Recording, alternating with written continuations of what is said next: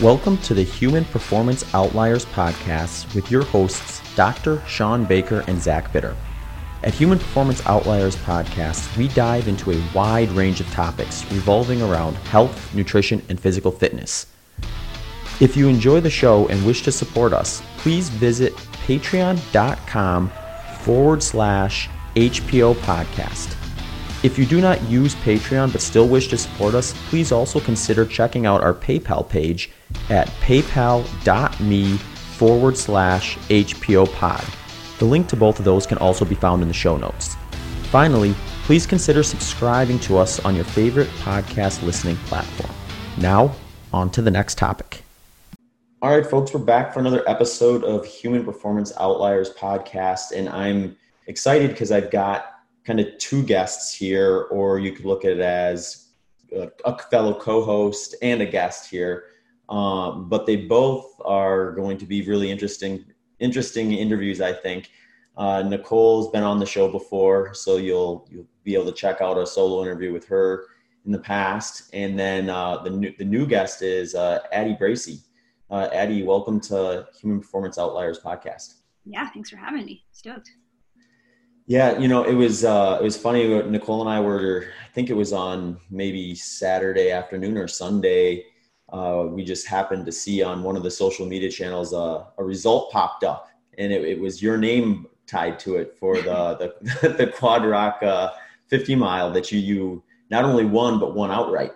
So I were like, wow, that's pretty cool. I think we didn't even anticipate that happening going into the interview. We had it scheduled and everything, but we could start up with maybe chatting about that. How did training go for Quad Rock, and then how did the race kind of play out? Obviously, it ended well for you from a results standpoint. Yeah, so Quad Rock's a really awesome local 50 miler up in Fort Collins. I think this is the third year in a row I've done it. So I usually try to do it. It's usually decent competition with so many locals that are fast. Originally, I was supposed to do Run Rabbit Run 100. So I was kind of training through this race, and then they canceled Run Rabbit, I think, on Wednesday. And so originally I wasn't, resting too much for Quad Rock. I think I had a Friday, Saturday, Sunday, the week before where I did over 60 miles. And so I was like, oh, we'll see how this goes. But I just, decided once they canceled Run Rabbit, was I'll just do a hard taper and just do short runs the next few days. And then see, it's probably my only race of the year. So see what happens. And then unfortunately, I think the day before the third wildfire in Colorado started, actually right by Fort Collins. So we weren't even sure they were going to have it because the smoke was so bad. But they had it, and went out and just tried to do. It was a tough day. I don't think I've run in that kind of condition before with the smoke, and that race is usually 2 months earlier. So it was also actually I think maybe 3 months earlier. So it's usually last year there was snow on the ground, and this year it was 95. So it was a challenge, but it was so much fun. And an athlete that I coached was the second woman, and another athlete I coached was the second guy. So it was just a really cool day to be out there with people that I know and run hard. Yeah, that seems incredible. I had thought it was earlier in the year because I always feel like people do it as a Western States build up. So I'm glad you confirmed that, because I was kind of I think it's usually before Western. It is. It's usually in May. You're right. A lot of the locals here will do it as a tune-up, but they had to push it back due to COVID, obviously. So still cool that it got to happen. I keep having a double take with that stuff where you'll see an event on a calendar or something that's normally in the spring trying to reschedule for the fall. And it's you get used to them being where they're at, but that's very cool. Does Nick Clark is he still the RD for Quad Rock? Oh, awesome. Yeah, he's so cool. Yeah, I talked to him for a while afterwards. I didn't know, actually, because I'm relatively new to ultra running, that he was such a badass. And then I found out how amazing of an athlete. So we talked about it a little bit at the race. Yeah, Nick's great, but you have to ask him. Yeah, he's super humble. You'd never know. Cool. So no, that's actually a good kind of intro, I think, because let's hop back actually into how did you find yourself at Western States and find yourself at races like Quad Rock? A lot of folks I think have a pretty cool background story as to what brought them to ultra running. What was their first kind of introduction to even the sport of endurance? Well, and just even taking it back a step further, you're an incredible runner. So just your background in running is amazing. You are very talented. So we definitely don't want you to be humble. We want to hear about all of your records, et cetera, because you were definitely a a super phenomenal runner in college and beyond. So. Yeah, thank you. Yeah, I feel like I've dabbled in like I always say I'm like a jack of all trades, master of none kind of thing, where I can run anything pretty decent, but I'm not usually on top of the podium. But yeah, I'm new to ultras and semi new to trails, but definitely not new to running. So I started running pretty young, probably, 8 or 10 years old, just with my dad. He's a big runner and running fan. And then ran in college at the University of North Carolina and did pretty decent there. And afterwards it was hard for me to consider stopping just because I was done with college, because I'd gotten better actually almost every race, not even just every year. So just kept training on my own after college. And I think when I graduated, 2009, so a couple years after 2012, qualified for the Olympic trials in the marathon and in the 10K. And then eventually made it to Colorado, and I stayed on the road and track for probably another 7 or 8 years. But when 2016 rolled around, it was one of those, I just wasn't getting faster anymore. And track and roads are so objective, and so, especially if you're trying to compete at the elite level, you can get left behind pretty quickly because the US is so amazing, and there's young athletes coming up every year. So I started to get frustrated with, I think I almost made the Olympic trials in the steeplechase that year. I think I missed it by 2 or 3 seconds. And it just kind of wasn't worth it to me anymore to keep pursuing this sport where I wasn't getting better, but like I loved running and I loved training. And so that hadn't faded. And it was kind of serendipitous. To be honest, I didn't really know much about trail running and ultra running. But a friend of mine who's also really good, Matt Daniels, we trained together like on the roads and on the track, had just started racing some shorter distance mountain races. So 3 weeks after my last track race, I retired for like a week and was just going to be done running. And then he convinced me to go to New Hampshire and run the US Mountain Championships. I had no idea what that was.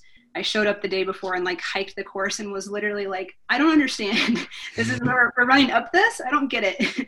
And it was so fun. And I ended up winning the race and felt like I really found something that allowed me to keep training and competing in a way that was fun and not the drudgery that I was experiencing for the 2 years before, where I just, the not getting faster and the not having the results focus was like taking the joy out of it. So basically, I just kind of jumped into this world, and it was also, I guess, lucky that I was living in Boulder and it's a big trail community. And so there was quickly a lot of people that, jumped in and helped me and showed me the ropes and that kind of thing. I very quickly moved to ultras, and looking back, I don't really know why. I think I was just very intrigued.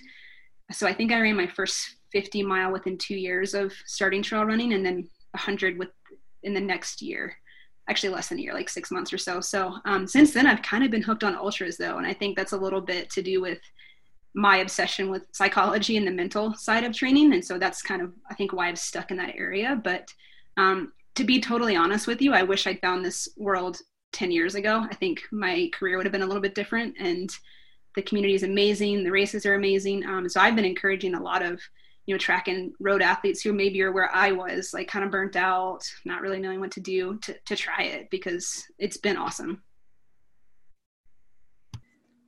Yeah, it's funny with the ultra running, especially on the trails. I think there's like this pull towards that 100-mile race. So, once you kind of hop on the trails, regardless of the distance, eventually that one kind of pops up. And I always tell folks when when I'm working with them, they're going to try to do their first ultra marathon, and I say it's like a slippery slope. You do one, and then it's going to be, there's a pull to do one a little further, or one on a little more remote location. And it can get, like you said, there's so many options of races out there. It becomes almost like, becomes your focus, just because you want to try to get to all these different type of races and try these different things within that kind of sport and community. And it tends to be endless. It does. Yeah. Just thinking about kind of where you were making that transition, do you feel like it is challenging to kind of separate your identity as a runner when you're having kind of times where maybe they're more of a winter period versus a summer? Do you think that that is a difficult aspect of the sport? Because I personally have always found that challenging. Yeah. And in fact, I would actually say I've learned to embrace it, but I would almost say that's a difference because when I was running on the track and roads, there's always a season, winter's cross country season, you're still racing, but you're right. In ultras and trails, I mean, you can always find races, but for the most part, the season because of the weather tends to be, I don't know, like early spring to late fall, maybe for the most part. And so, yeah, I think that was a change for me, is like, well, what do I do now? And, a lot of athletes will like do skimo or what, and I don't do those things. And so I think it's taken some time to kind of embrace that off period. I think it helps the time of my life that I'm into, just because now I do have, a career, and I was in school for a while, so it's a bit easier. But I sometimes am nervous about how much of my identity that running is, and I'm very aware of that. And yeah, actually do kind of put intentional effort into like balancing that out for that reason. Yeah, I would think that if it was so tied kind of at that elite level to your identity, I'm always amazed by how athletes strike that balance. Mm-hmm. It seems challenging. Yeah, for sure. I think it's something that a lot of people maybe don't think about. In fact, I think the first time I was kind of really confronted with that was having my first real injury this winter, when I couldn't run at all. And I think that was like almost scarily eye-opening, because I was like, wow, I think too much of my identity and worth is tied up into this. So in a way, it was good to kind of go through that and realize like kind of on a slippery slope here a little bit.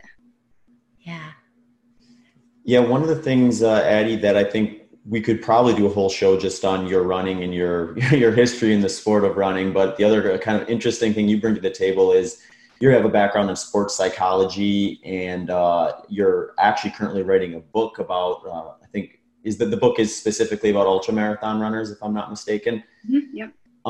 And I think that angle is just so interesting in general for anyone who participates in sports, who's played team sports, competitive sports, anything that requires that kind of a mindset. And with your kind of perspective, do you see anything that's kind of unique to an ultra runner's psychology as the way they approach the race or the sport versus some of the more kind of standard like Olympic distance races, since you've kind of had the experience of competing kind of at the top of the end of both of those categories? Totally. Yeah. And in fact, I happened to be in grad school when I started running ultras. And I think that I immediately was like, whoa, like something is happening in this sport I'm very biased, but I think it's pushing the psychological limits probably more than any other sport right now. Sports psychology and mental performance is important in any sport, in any event, of course. But I think in ultra running, it's like a bigger piece of the pie. When I think about my track days, there's absolutely a psychological piece, but the barrier of entry at the elite level in terms of your physiological capabilities is pretty high. Like you can be the most, mentally sound person out there, but if you don't have, a certain set of like physical tools, it doesn't really matter. And I think in ultras, I still think that the physical side is hugely important. Absolutely. But I think the threshold's a little bit lower, and the people that are really performing have like maximize the psychological side, because you're not operating at your like maximum physical capacity, but you're operating, high enough that like fatigue is an issue, focus is an issue, like moderate to like decently high levels of discomfort that I certainly haven't learned how to tolerate yet, even being someone that can run a fast 10K on the track. I think the other difference is just the sheer length of time. So when I think back on some of my track races, I always used to say there's like this one decision point where things are pretty hard, or maybe you're like with a pack of runners and starting to fall off, and you kind of have that like mental decision to make of like, am I going to stick in this and like try to stick it out and stay or not? In an ultra, you might have 200, 300, little decision points in a race. And so I think it just adds up more. So that's kind of the way I describe it. I don't think that it's the psychological piece is everywhere, but I think it's a bigger piece of the pie in ultras. And then what you said, Zach, in terms of different courses and stuff, as soon as when you think of track races, you're seeking no adversity, right? You want prime conditions, no wind, no bad weather, perfect surface, like everything needs to be perfect so that you can run fast.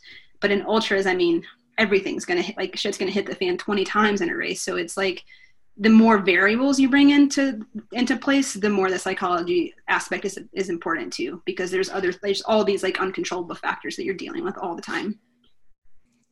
Yeah, I think one of the other one that kind of stood out to me too was when you think of just the mindset going into competition or going into a race, whether you're there to challenge yourself and what you've done in the past or what you think you can do versus trying to race against other competitors, is you told the line for 100-mile race, and the last time you ran 100 miles was whenever you did your last race, which might have been half a year to a year or even, further back. So you've never actually experienced what you're about to try to do. And since like the last time you did it, or possibly never before. And with other sports, and including like track and field, is you've ran the distance time and time again. And you can kind of do like lots of dress rehearsals. I think the mindset is a little different because you kind of have this little more focalized opportunity. I think even though the races are incredibly long, they have this kind of focalized opportunity to execute on that day. Whereas, with something like a 10K, you could have a bad race and go back and do it again the next weekend. Obviously, specific events like the Olympic trials, things like that, make it a little more high stakes with that side too, because there's only so many of those opportunities available. But I do think kind of that like thought of the unknown, or removal from some of those sections in these longer races from a time perspective, are really interesting things to try to wrap your head around when you're kind of coming up to race day after like a full training block. Yeah, for sure. I think within the book, actually, our first chapter, I kind of outlined some of the major reasons for what we're calling like psychological DNFs. And that's one of them. The gap between practical experience and race demands is huge, even if you're one of the top runners in the race. So I think you're absolutely right. What are some of the key qualities that you identified that you think are striking about some of the top runners and their ability to kind of power through things? What, from a sports psychology perspective, are there tools? I'm interested. It would be great to channel. Yeah, for sure. Well, that's kind of what the book is, honestly, is I separated 10 chapters that are what you're asking, the 10 qualities or mental skills or mental approaches that I think are most important, or at least have been, from my experience and what I've seen and what I've studied and researched, tend to translate the most. So like Zach was one of the chapters in terms of, I think obviously you have, at least from my perspective, like really put an effort and intention into like self-talk and being able to manage those thoughts and doubts and whatever might come. And I think that's a big one because you're out there by yourself for, 20 plus hours.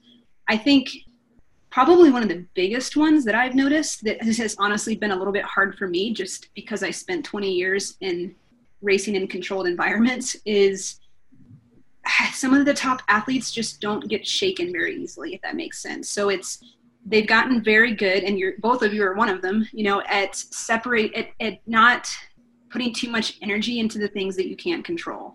So not getting and for me, that's been a challenge because I'm not used to that. So okay, the weather's really hot, or I'm not getting my fuel down, like I'm puking for 20 hours, which is obviously happens to me, or anything that pops up adversity wise, and Courtney probably is the best at this in my opinion, but troubleshoot what you can and just deal with what you can't. And so it seems like in general, and you can even feel that you go to an ultra race and the vibe and the energy is everyone's just so like chill and happy and positive, and that's not always the case, but that's kind of the energy compared to maybe some other sport environments that I've been a part of. It's just this ability to adapt and deal with whatever comes at you on the trail. Yeah, no, it's interesting that you say that. And I have to say, I do remember, Zach, when you were setting that world record and watching you could almost see his face transition, and he bought into that he could do it. So just watching him power through when, physically he had to have been suffering. I mean, he was running around an indoor track, but watching, and that was one of probably the most powerful memories I'll think about from a running perspective, because you could visually see that change. And when he bought into that belief that he was going to power through and finish, even though you had some bad times, I probably will never forget that. And obviously I didn't have a lot of other things to watch in the indoor track, but it definitely is memorable to me.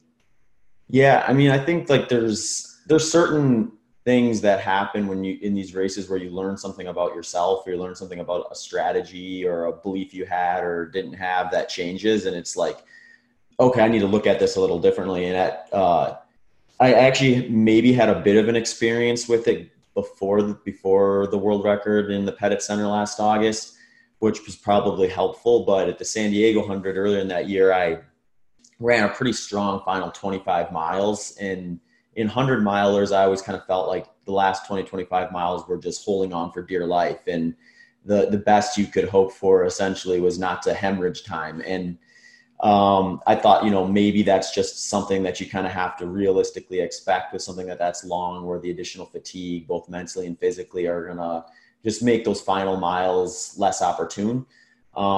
Whereas it just wasn't the case at San Diego, and it definitely wasn't the case at the Pettit Center. So I think knowing in your mind, like, I can do this, or I have experience showing that this is possible, gives you that kind of mental psychological outlook that you need to do. Because it's like you said, Addie, the interesting thing about ultra marathoning is, like, even at the top end of the field, the pacing isn't that ridiculous. It's like, it's very aerobic actually. So, like, if you're physically breaking down, you can, like, probably still push through a lot of situations. And that's kind of a weird mindset to be at as an athlete, where, like, if you're slowing down, it's a kind of a mental glitch as much as it is a physical glitch. And I think sometimes people internalize that kind of a failure a little differently than maybe they would, like, oh, my muscles blew up, therefore I couldn't continue.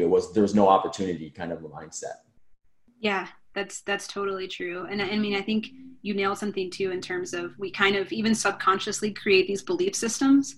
And so even if you weren't, like, convinced in that moment that you could set that record, at least from our conversation before, it sounded like you at least had a conversation with yourself that changed into, like, well, I'm curious enough to try. Like, I'm going to try, instead of, like, well, I can't, because traditionally you slow down in the last little bit and I'm already slowing down and I'm hurting. Like, just the power and being able to shift that in that moment and have that conversation that you did with ourselves. Like, I think some people just think athletes like yourself that are setting world records, like, don't have those moments. And that's why I think it's so powerful to share these stories, because everybody has doubts, and everybody has, times when they're like, I don't know about this, or they feel the fatigue. And yeah, you're right. Like, is this something that's really serious? Like, probably not. Like, I've walked in races because my feet hurt. Like, that's so silly looking back. I'm like, it was just my feet hurt. Of course they did. So yeah, I think you obviously, like, have nailed a lot of things, and it shows in your results. But I'm hoping by sharing some of these stories and sharing, how you've learned these things, even if it's, I don't know if it's through studying or what, but obviously, that's a transferable skill that someone can take into their own running. Yeah, I think that's incredible what you're doing. I wish I could have read your book 20 years ago when I was starting running, because I feel like I was a head case. I think you less so, Zach, but I think it would have been a great skill set to have along the way, especially just thinking back as a younger runner. Just remember being so terrified in high school and college, getting on that line, and probably just was detrimental from a performance perspective. I mean, I almost think so many runners almost do psych themselves out even before they give themselves the opportunity to perform. So yeah, I totally agree. The one of the interesting, and Nicole, you kind of hinted at it a little bit, is that, like, both of you kind of have a similar kind of introduction to the sport, where you got started kind of earlier than what a lot of people would at least be taking a sport like track or cross country probably seriously. And then ultimately, that hard work and effort resulted in competing at Division I colleges, and then transferring that into having success in ultra marathons and trails and things like that. So the interesting thing to me with that sort of stuff, because for me, I feel like if I had been faster and took it a little more seriously in high school and college, and had been in a position where I was a Division I athlete or something like that, I don't know what would have really spurred me to kind of change directions. But you both kind of did that. I know, Eddie, you talked about it a little bit, but was there, like, a point in time where you were just like, okay, I'm gonna try something different, do an ultramarathon, or do a different discipline within the sport of running? And what was it like when you kind of first experienced success within that? And then Nicole, you kind of maybe too after, if that's okay. Yeah, I mean, in some ways, kind of the reason why I made the comment, I wish I would have found the sport 10 years ago, is it comes more naturally to me when I think back on my skill set as a track and road runner. I'm not very fast. And I know people, like, scoff because my PRs are, like, relatively decently fast, but I'm not that fast. And in fact, I can run, 130-mile weeks and be fine. But if I do track workouts, like, I get injured. Or it was kind of like I was, you see running, and I think at that time, the sport, the field was, like, kind of more narrow, and now there's more opportunities. And so I was like, well, I guess I'll do this thing and try to make this event. And it was kind of like trying to fit a square peg in a round hole. Like I was trying to be this athlete that I don't know that I ever really was. And I had some success, but to be honest, it was like pretty frustrating a lot of years, like how hard I felt like I had to work to be like average at the elite level. So when I switched to ultras, it almost felt like things clicked for me. It was like, well, I actually think this is like what my body's meant to do. You know, I have the strength to cover a lot of ground, and I still do have, you know, some speed work under my belt. So I think a lot of times we get afraid to, like you said, like make a change, like try something different, and maybe try to continue to force something that's not, I mean, if it's not coming, but you're still enjoying it, that's one thing, but I wasn't enjoying it either. So it's like, it wasn't coming and I wasn't having fun. So why was I doing this year after year after year? And so as soon as I was just willing to try something different, I'm like, why did I wait this long to do this? And so that's not knocking, you know, that part of the running world, but it's just, I think it's empowering to try new things. And it's, you never know like how you're going to respond or how it's going to be. Yeah. Don't you think it's just interesting how you almost get in the habit of something and then you just continue to do it versus explore other options? I mean, I can say the same thing when I look back at running. I think even by the time I got to college running, I was pretty much burnt out. And then I just kind of was going through the motions. And when Zach asked me questions about running, I just don't even really think much about even what I was doing in college. I think I was just so kind of burnt out and just kind of showing up to workouts, but wasn't really thinking much beyond that. So I find that kind of fascinating, kind of looking back. And I don't know if you had that same kind of feeling about kind of going through the motions, but yeah, I'm glad to hear that you kind of found what you love to do and what you're so good at. You're such a talented runner. Yeah, I mean, I totally agree with you. It's like, oh, it's Tuesday. I do track workouts on Tuesday, tempos on Fridays, and I do long runs on Sundays. And then it's like when you step back and you're like, but why? Like, but just because, and I think it goes back to what we were talking about before, that identity piece. And it's not a bad thing, but I think, yeah, just sometimes stopping to think about, is this like, is this what I want to be doing? Why, like, is there another way for me to maybe explore like my passion or something that I do enjoy about this and transfer it to something else? But change is good. And that's something I've tried to take into my training a lot. Yeah. You know, the interesting thing that I think you both kind of hit on with that, with your explanations, that I was curious to hear is just, when you start at an early age, like you did, and then you have some success within it, it does kind of become your identity, especially at that young age when you're looking for an identity, and then you get all this positive information coming back towards you. So you kind of go into that, or into like years of your life where you're learning about yourself, you know, trying to kind of figure out who you are, and this message of like, I'm a runner, or I'm supposed to do this, I need to do track workouts on Tuesdays, et cetera, et cetera. You know, it just, you just kind of grow up thinking that is what you're supposed to be doing. And you don't necessarily ever ask why until you get to like, you know, pretty far down the road in some cases. So you two were post-collegiate athletes, essentially, by the time you kind of stopped and said, you know what, why am I still doing this? Is there really an end game of this, or what is it that I enjoy out of it? And it sounds like both of you genuinely enjoyed running, and that's kind of why you're still doing that. You just didn't necessarily know why you were doing it within the framework that had been prescribed to you from the early age when you first got started. I mean, your last sentence, actually, that's perfect. I totally agree. And I think that is a reason why I like ultra running and trail running too. Is, I mean, you might feel the same, Nicole, but it's like, it's not just, it's like every year kind of looked the same. It's like, well, here's my 12-week buildup. I'll do 400. And then every year I'm racing the exact same track races. So I think it was just like the monotony too. But with trail and ultra running, I mean, every course is a different experience. The same course on a different year is a different experience. Training is always different based on like what race you're training for. And so I think there's just a lot more forgiveness and variability in it that I like. Yeah, no, I completely agree. And to me, it's just like a way to be outside and kind of explore the world. You see places that you would just never be able to experience unless you were actually on foot, and you cover so much more ground running. So yeah, I mean, I think you're spot on there. I live more life and I'm more adventurous than I ever was. Like, you know, before it was like, well, I can't go do that because I might get injured. And now it's, you know, I see everything as training. Like, oh, I go skiing, I'll go camping, I'll go hiking. Like that's all training. Yeah. Time on feet. Exactly. Yeah. It's encouraged me so much to like live more than I ever did, where before I think I felt like more restricted kind of. Yeah. Mm-hmm. Yeah, you know, it's really interesting because I had kind of a similar experience, I feel like, within the context of ultra marathon running, when I got to a point where I had kind of just attempted running fast, controlled 100-milers, like probably a few too many times without stepping away from it and just thinking, okay, I need to hit the reset button on this in order to kind of get re-excited about the entire buildup in the race itself. And it was when we moved to Phoenix that I kind of had the opportunity to train in some areas that would open up some doors to feel comfortable enough to compete at, you know, more trail climbing, descending type courses. And I really do think like separating myself from the type of training that was becoming more monotonous and routine was one of the big catalysts to allow me to kind of have a really good build up to the race last August and finally kind of hit that one on the head. And so it's kind of similar to what you were saying, you both were saying, in terms of just kind of the traditional distance racing that you kind of just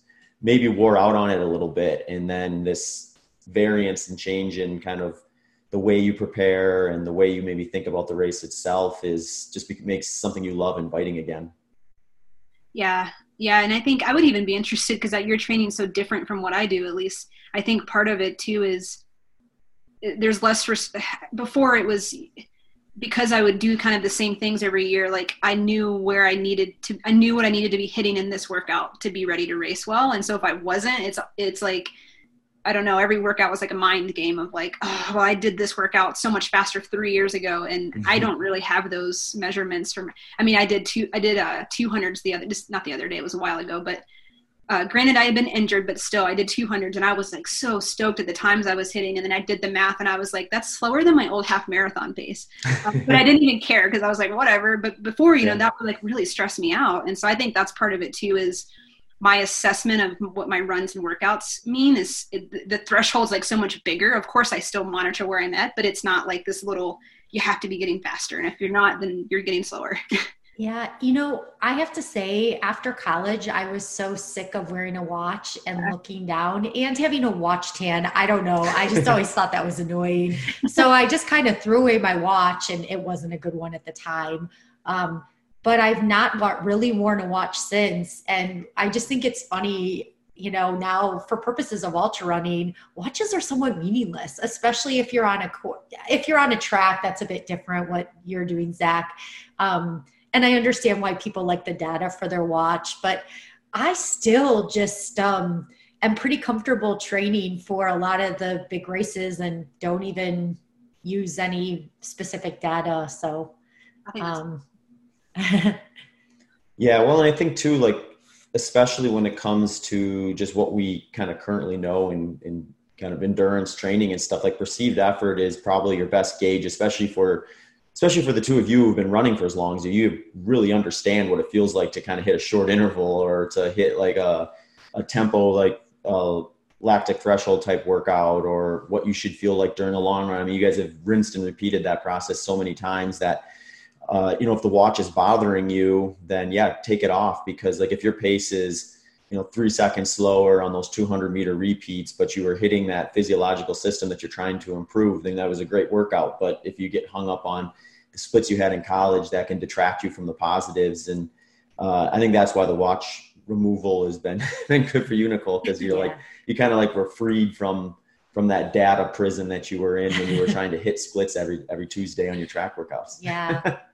I have like memories of being in junior high and running around. I was in the Chicago area. So in the winter, we would run around the upstairs in our school and be doing laps there and remembering the arbitrary, like, you know, 350 yards that we were running and for a time. And now looking back, I'm just kind of like, oh, I can't even imagine doing that now. But it's amazing, you know, how you can buy into that. And, it's great. I mean, I think it's a great thing to have that positive feedback. And as a kid, be so focused on a goal. There's so many good qualities, but I do think it can take a toll at a certain point. Yeah. And I mean, there's a certain necessity, I guess, to it when you're running on the track for times, but yeah, 20 years of it was good for me.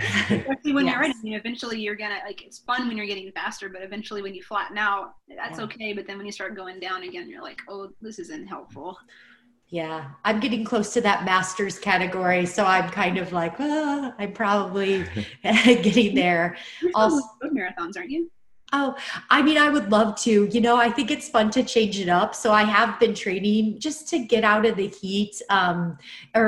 Just because it's so hot here, it almost is easier to run fast for shorter periods of time. So I've just been trying to kind of train more for speed this year because, with the cancellation of races. So it's been fun. It kind of syncs up well with Zach because you know more of the technicality of the terms, but it kind of allows us to do a workout where he's doing like more of a. Yeah, we'll kind of pair up our stuff. So like if I'm targeting like aerobic threshold, that's usually pretty close to Nicole's like lactic threshold. So she can hop in on those. And then even if she doesn't have a watch on, then she can pace off of me a bit. Yeah. So it's fun. I want to do a marathon time trial, and it will not be impressive by any means, but I just it's just fun to do different things. I mean, I've kind of found recently that I was kind of getting a bit tired of doing the ultra distance. I had been in the sport for a while, and I kind of felt I want to change it up. So during the pandemic, it's been nice to just do something a bit different and go back. I wish I would have done a bit more speed as right out of college when I actually kind of had more of that. So just trying to get some back. Yeah.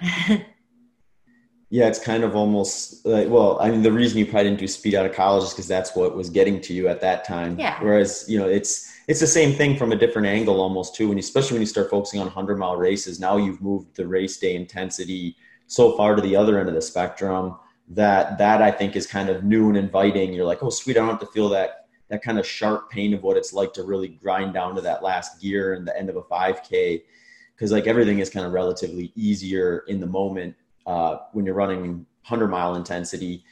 And I think you can kind of crave that and seek that out for a while. But then after a while, that almost kind of becomes the new kind of thing you're loathing or not looking forward to. And, that's why I think it was smart for you, Nicole, to kind of make the decision to like, all right, I'm going to just step away from the thing that's been kind of difficult for my training schedule right now, separate myself from it for a little bit so that when I come back to it, I enjoy it again. And I think that type of mindset is what keeps you in the sport for a long time if you're able to kind of switch those directions occasionally. Yeah, we all have what we all want something we don't have at the time, right? Like as a kid, I always wanted straight hair. It's, it's like that. I don't think that's the reality. So yeah, same with running. I even still do maybe it helps physiologically too, but I still do track workouts and stuff when I'm training for hundreds, just because I get so tired of just going out and slogging miles all the time. Mm-hmm. So I'm with you. I mean, part of it is it's time consuming too. So I'm like, man, I could train for a marathon and do like 5 or 10 hours less a week probably than I'm doing now. But yeah, I mean, I think like we said earlier, change and variety is a good thing. And sometimes people aren't like willing to mix it up, but I think smart what you're doing right now. No, thanks. That's good. I've got the pros telling me, so I'm in good shape. All right, folks, this episode of the Human Performance Outliers podcast is brought to you by a company named Elemental Labs. Elemental Labs is a company that has created an electrolyte powder that you can mix into your drink. The reason Elemental Labs began developing the product Element is because Rob Wolf noticed that his performance seemed to suffer when he was taking part in one of his favorite activities, jiu-jitsu. And after a little problem solving, he realized that it was an electrolyte situation, specifically sodium. So he wanted to develop a product that gave him all the benefits of the electrolytes without all the additional sugars and fillers that you would find in traditional sports drinks.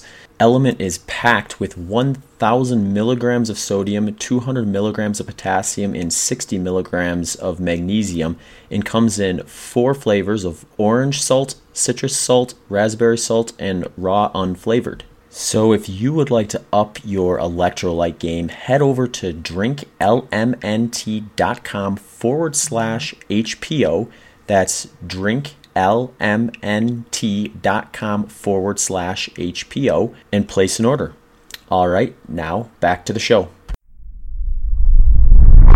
One other thing I wanted to ask while we were still on the topic, I guess, of like entry to sports and things like that is, with your sports psychology background, can you think of like maybe a couple things that you would love to have told yourself when you were first getting in that would be like a good like psychological message to send a young boy or girl who's kind of just testing out sport for the first time in order to make it kind of a good mental process going in? Yeah, I mean, honestly, and I actually did this for most of my childhood, but one of the biggest things is I don't know how it is where you guys are, but being here I lived in Boulder County for a while, there's Olympians whose kids are in high school now, and their kids, or this is the path we're going on, like you're going to be a runner. And I mean, I think there's like some necessity to maybe specializing to a degree, but a lot of the sports psychology and probably even like physiology research says that specializing super young is not a good thing. And even if it's just like psychological burnout. So I think my parents were pretty good about putting me in a lot of different sports until I went to college. So I think that was something maybe that I did right. But I think honestly, it would go back to the identity piece. I think that's something that really took a toll on me at times in terms of when running was going well, I was, like living the best life. And when running wasn't going well, I was pretty bummed and depressed. And that's not really a good way to be. And I think there were some times when I kind of got in ruts because of that. So, there's a difference, like having an identity outside of running and working hard and being the best athlete you can be are not like mutually exclusive things. You can have both of those things. And I think sometimes I've been bad at balancing that. And when I have put effort into balancing that, I've performed better. So I think that's a big piece. I think with such a emphasis on performance in general of young kids, it's easy to, maybe get, like I work with actually mostly high school athletes in terms of the sports psychology work I do. And that's a big thing that we talk about. And that probably is the biggest piece for them is that running is so much of their identity, that it's almost detrimental. So really working to have that balance. Yeah, I think that's huge. I can definitely say I definitely fall into that trap. And I have to say, Zach, you are really unique with that. I remember a couple of years ago, you got injured and I thought, I would just be so depressed right now. I don't know how he's going to get through it. And I'd just come home for runs and Zach would be like, I just found out about this new conspiracy theory. I'm going to go investigate that.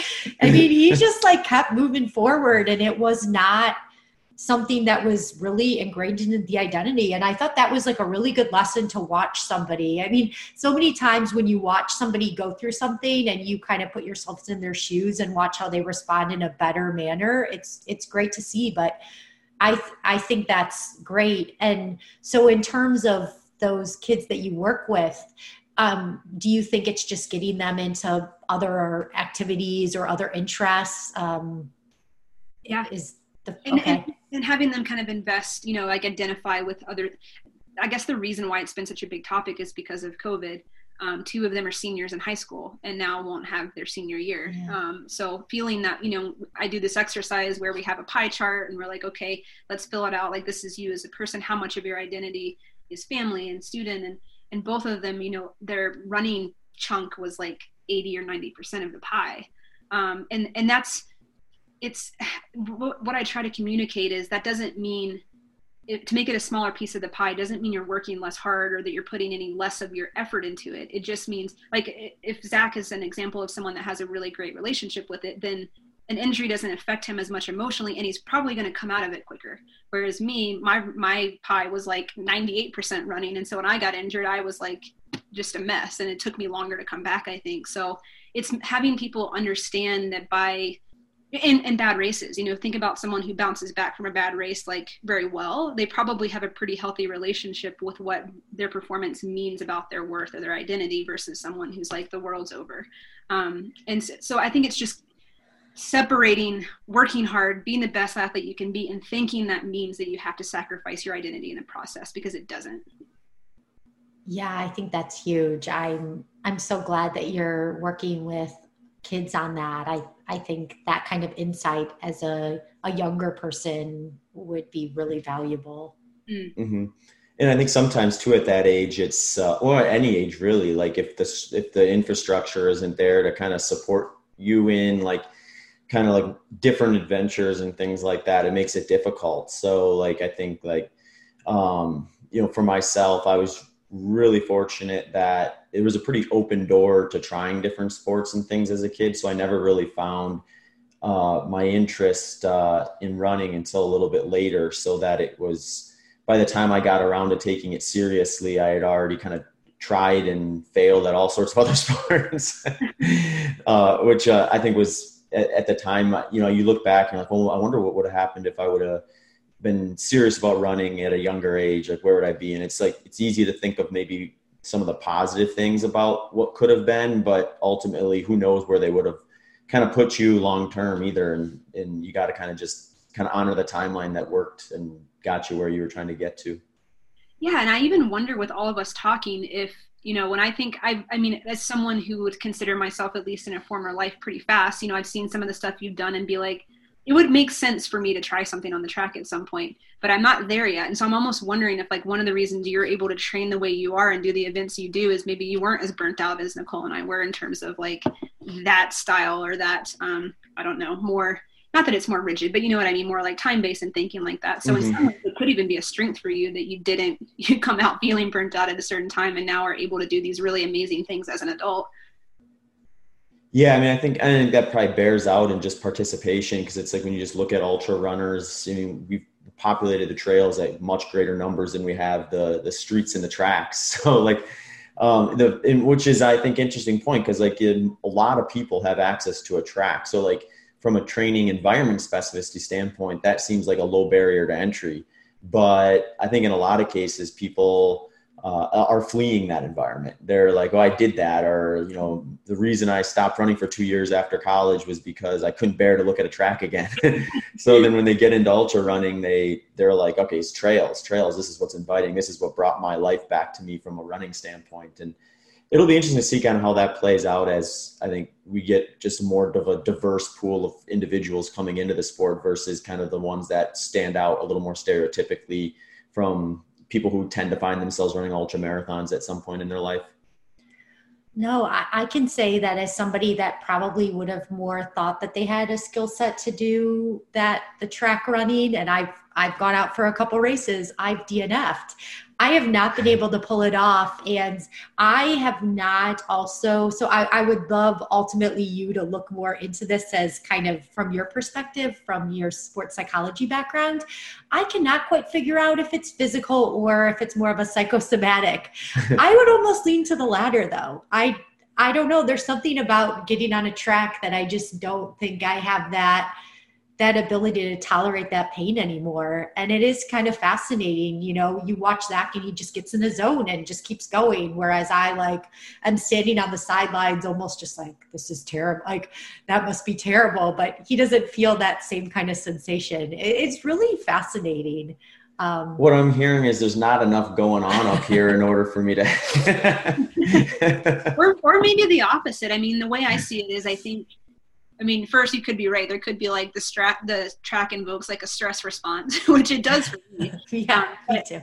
I think there's a piece of I think it's easy to look at ultras as like a blanket statement, but there's a very different mental skills and physical. But when I see some of the paces you're holding for as long as you are, or even I guess Camille is someone that does, kind of the more road and track stuff. It blows my mind, but mentally too, there's a different skill set in terms of, I think I would struggle with, and maybe this is why I chose you for the chapter that I did, is, not having built-in positive distractions like the terrain, like the aid stations, like the variance, like all that. It makes things like self-talk and being alone with your thoughts and managing what's going on in your head upstairs, like a lot more important.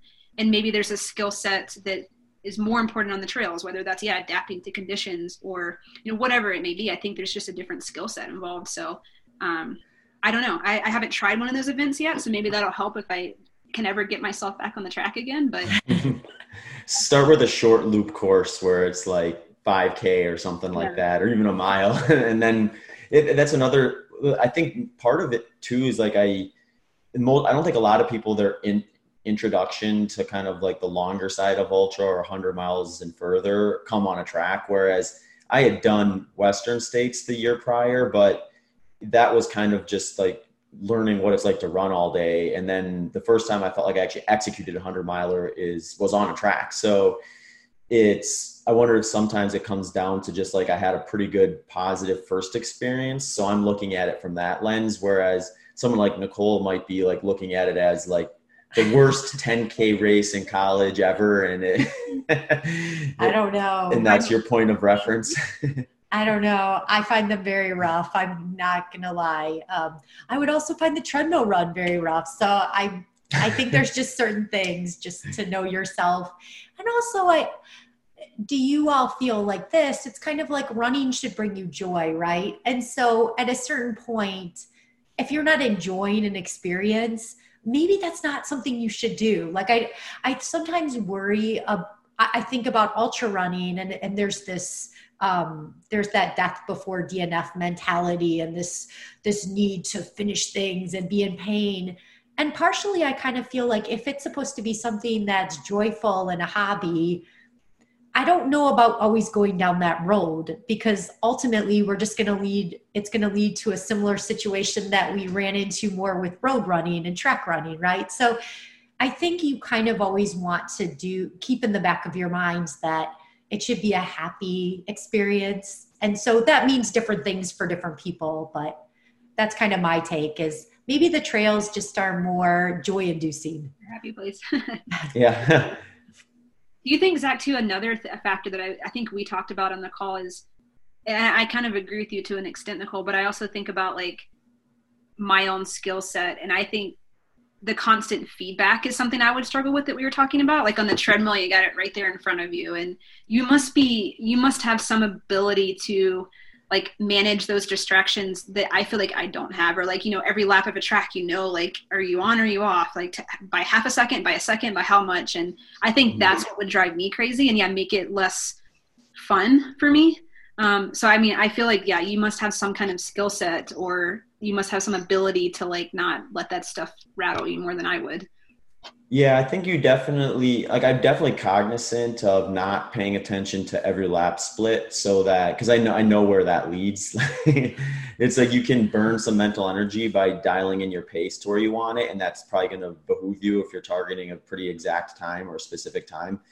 But ultimately, I think you have to do the training in a way that allows you to kind of intuitively run the pacing you're aiming for, so that you can relieve some of that mental stress of having to know exactly what your split was every lap. So for me, that's just like, sometimes what makes a great race is just being able to kind of dial in that side of things. So I find like when I am spot checking my paces, they're in range, and then I can, think about them less and reserve more of that mental energy for the end of the race, when I can start looking at splits on a regular basis as a way to motivate me to stay on track versus kind of fall off. So so you're still able to like tune that out enough to like, because I can get in a 100-mile race or even a 50 like last weekend and just zone out and like 10 miles have passed. But I feel like if I was doing laps and there was a clock or something, it'd be a lot harder to like check out and just kind of let some miles go. Yeah. And that's something I think I had to learn by just kind of moving a lot of my long runs to the track. I think like the reason I did that in the first place was purely mechanically. I was just like, well, I probably need to be used to turning on a regular basis so that I don't, injure something, or so that my body's equipped for that. And that's how I started doing long runs on a track. But then I quickly realized the big benefit was probably in just learning the psychology of zoning out on a track or an environment like that. Like, how do I kind of put myself in a position where I envision that I'm somewhere else other than the track, and get good at kind of doing that. I think that's something I've gotten better at as well. Just, spending more miles, not really realizing I'm there, which is kind of frustrating after the event, because then people always want to know, like, well, what are you thinking about? And you just end up sounding like an idiot because you're like, well, I think there was like 2 or 3 things I thought about the entire 12 hours, but really there's probably a lot more that just went in, that kind of just rattled around in my head and then left, and I forgot about it by the end of the race. So it's, I think that is kind of part of that process. And the treadmill, I think, is just there was a goofier psychological variance to the treadmill versus the track. I thought I actually think the track lines up from a psychological standpoint closer to the trails than does the treadmill to the track. And I thought going in, the treadmill and the track are just like, a very small variance. Like they're going to be basically the same from a mechanical standpoint, minus the turning, obviously. And really it's just battling boredom, battling monotony, being in the same environment all day are going to be the big kind of similar things. But the idea, and this is the weirdest thing I think with the treadmill, is there is a difference between, regardless if you're hitting your splits or not, kind of subconsciously controlling your pace.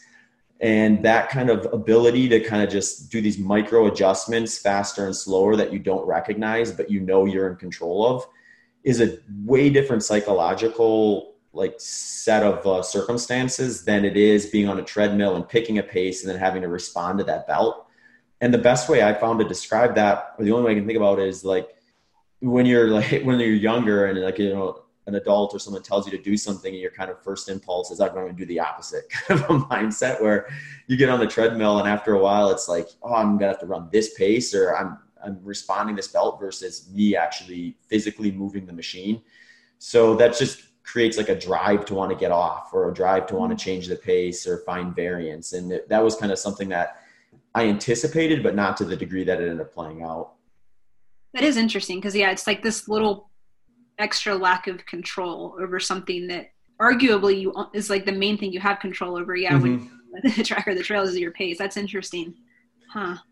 Yeah. And then, I mean, from a physical standpoint, it felt pretty similar. Like I didn't really feel like it was like beating me up any differently than a track does. And that would be the big separation from the track and the treadmill to like the steep trails, where it's like, you just feel like if I would just do my track ultra training and then jump into Western States or San Diego 100 or any of these trail mountain 100-milers, I would just feel like I couldn't quite maximize I feel like I had the wrong tool trying to, do a task that the tool I should have had was trying to accomplish. And you just don't feel like you can quite do it as efficiently. You can't quite meet full potential when you put yourself in that position.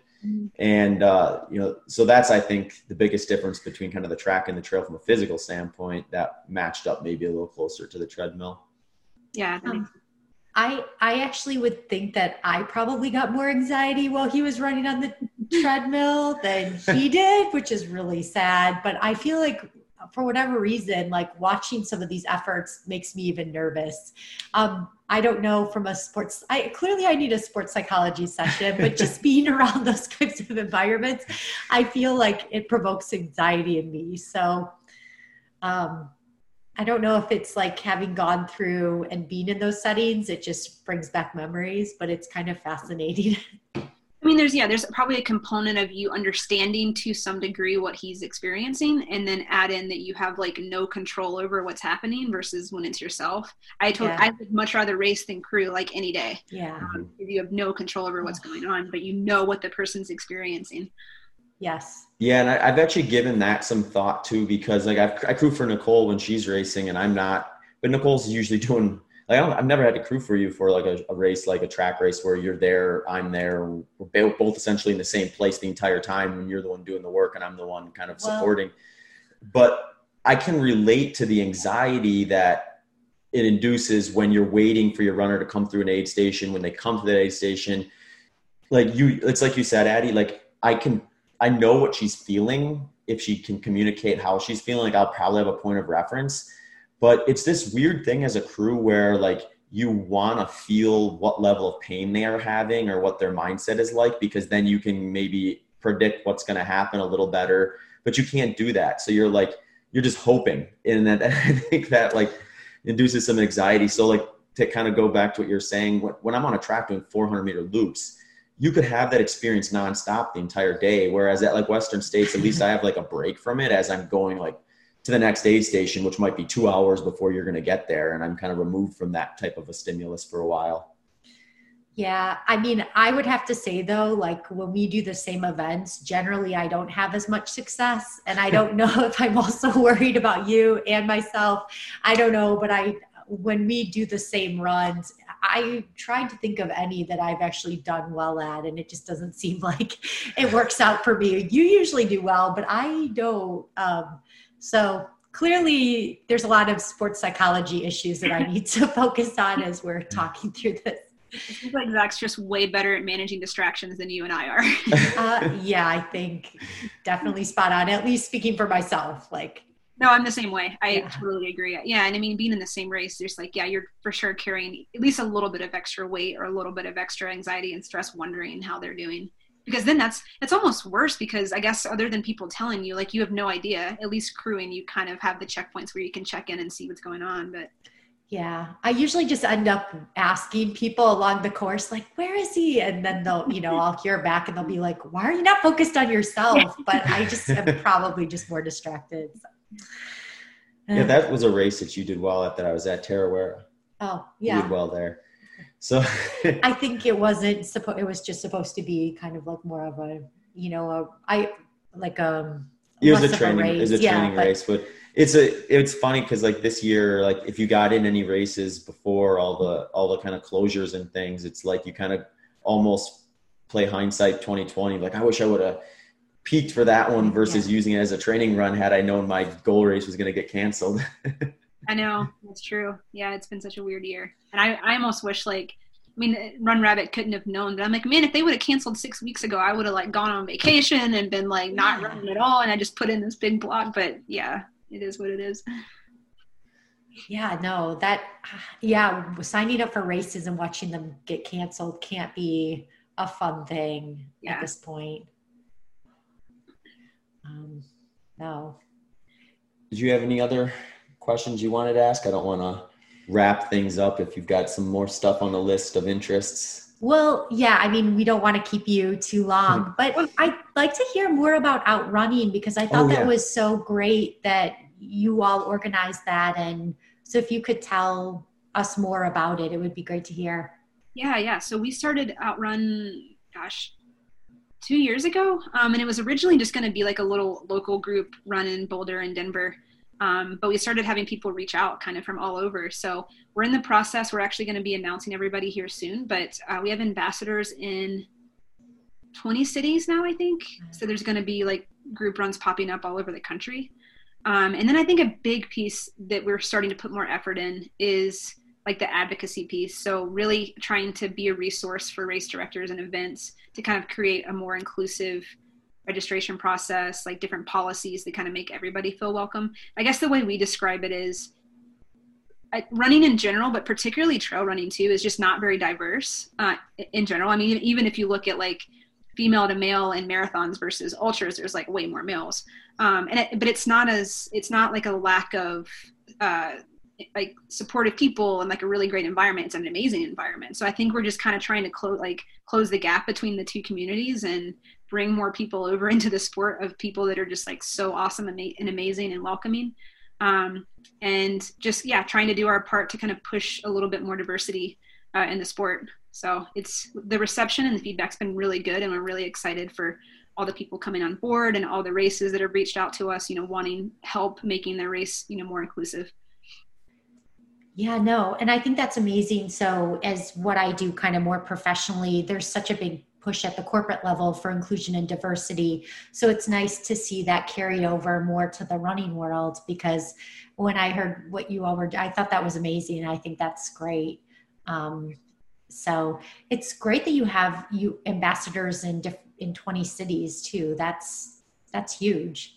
Yeah, we're really excited about that, because I think and that's the thing too, is a lot of people just want like some community and like a little group to be a part of, and that helps a lot. So when we think back on like running's always been my coping mechanism in terms of like feeling like we talked about, like has my identity, like it makes me feel a part of something, and it's made me feel like really good and supported and empowered. So just wanting other people to feel that too.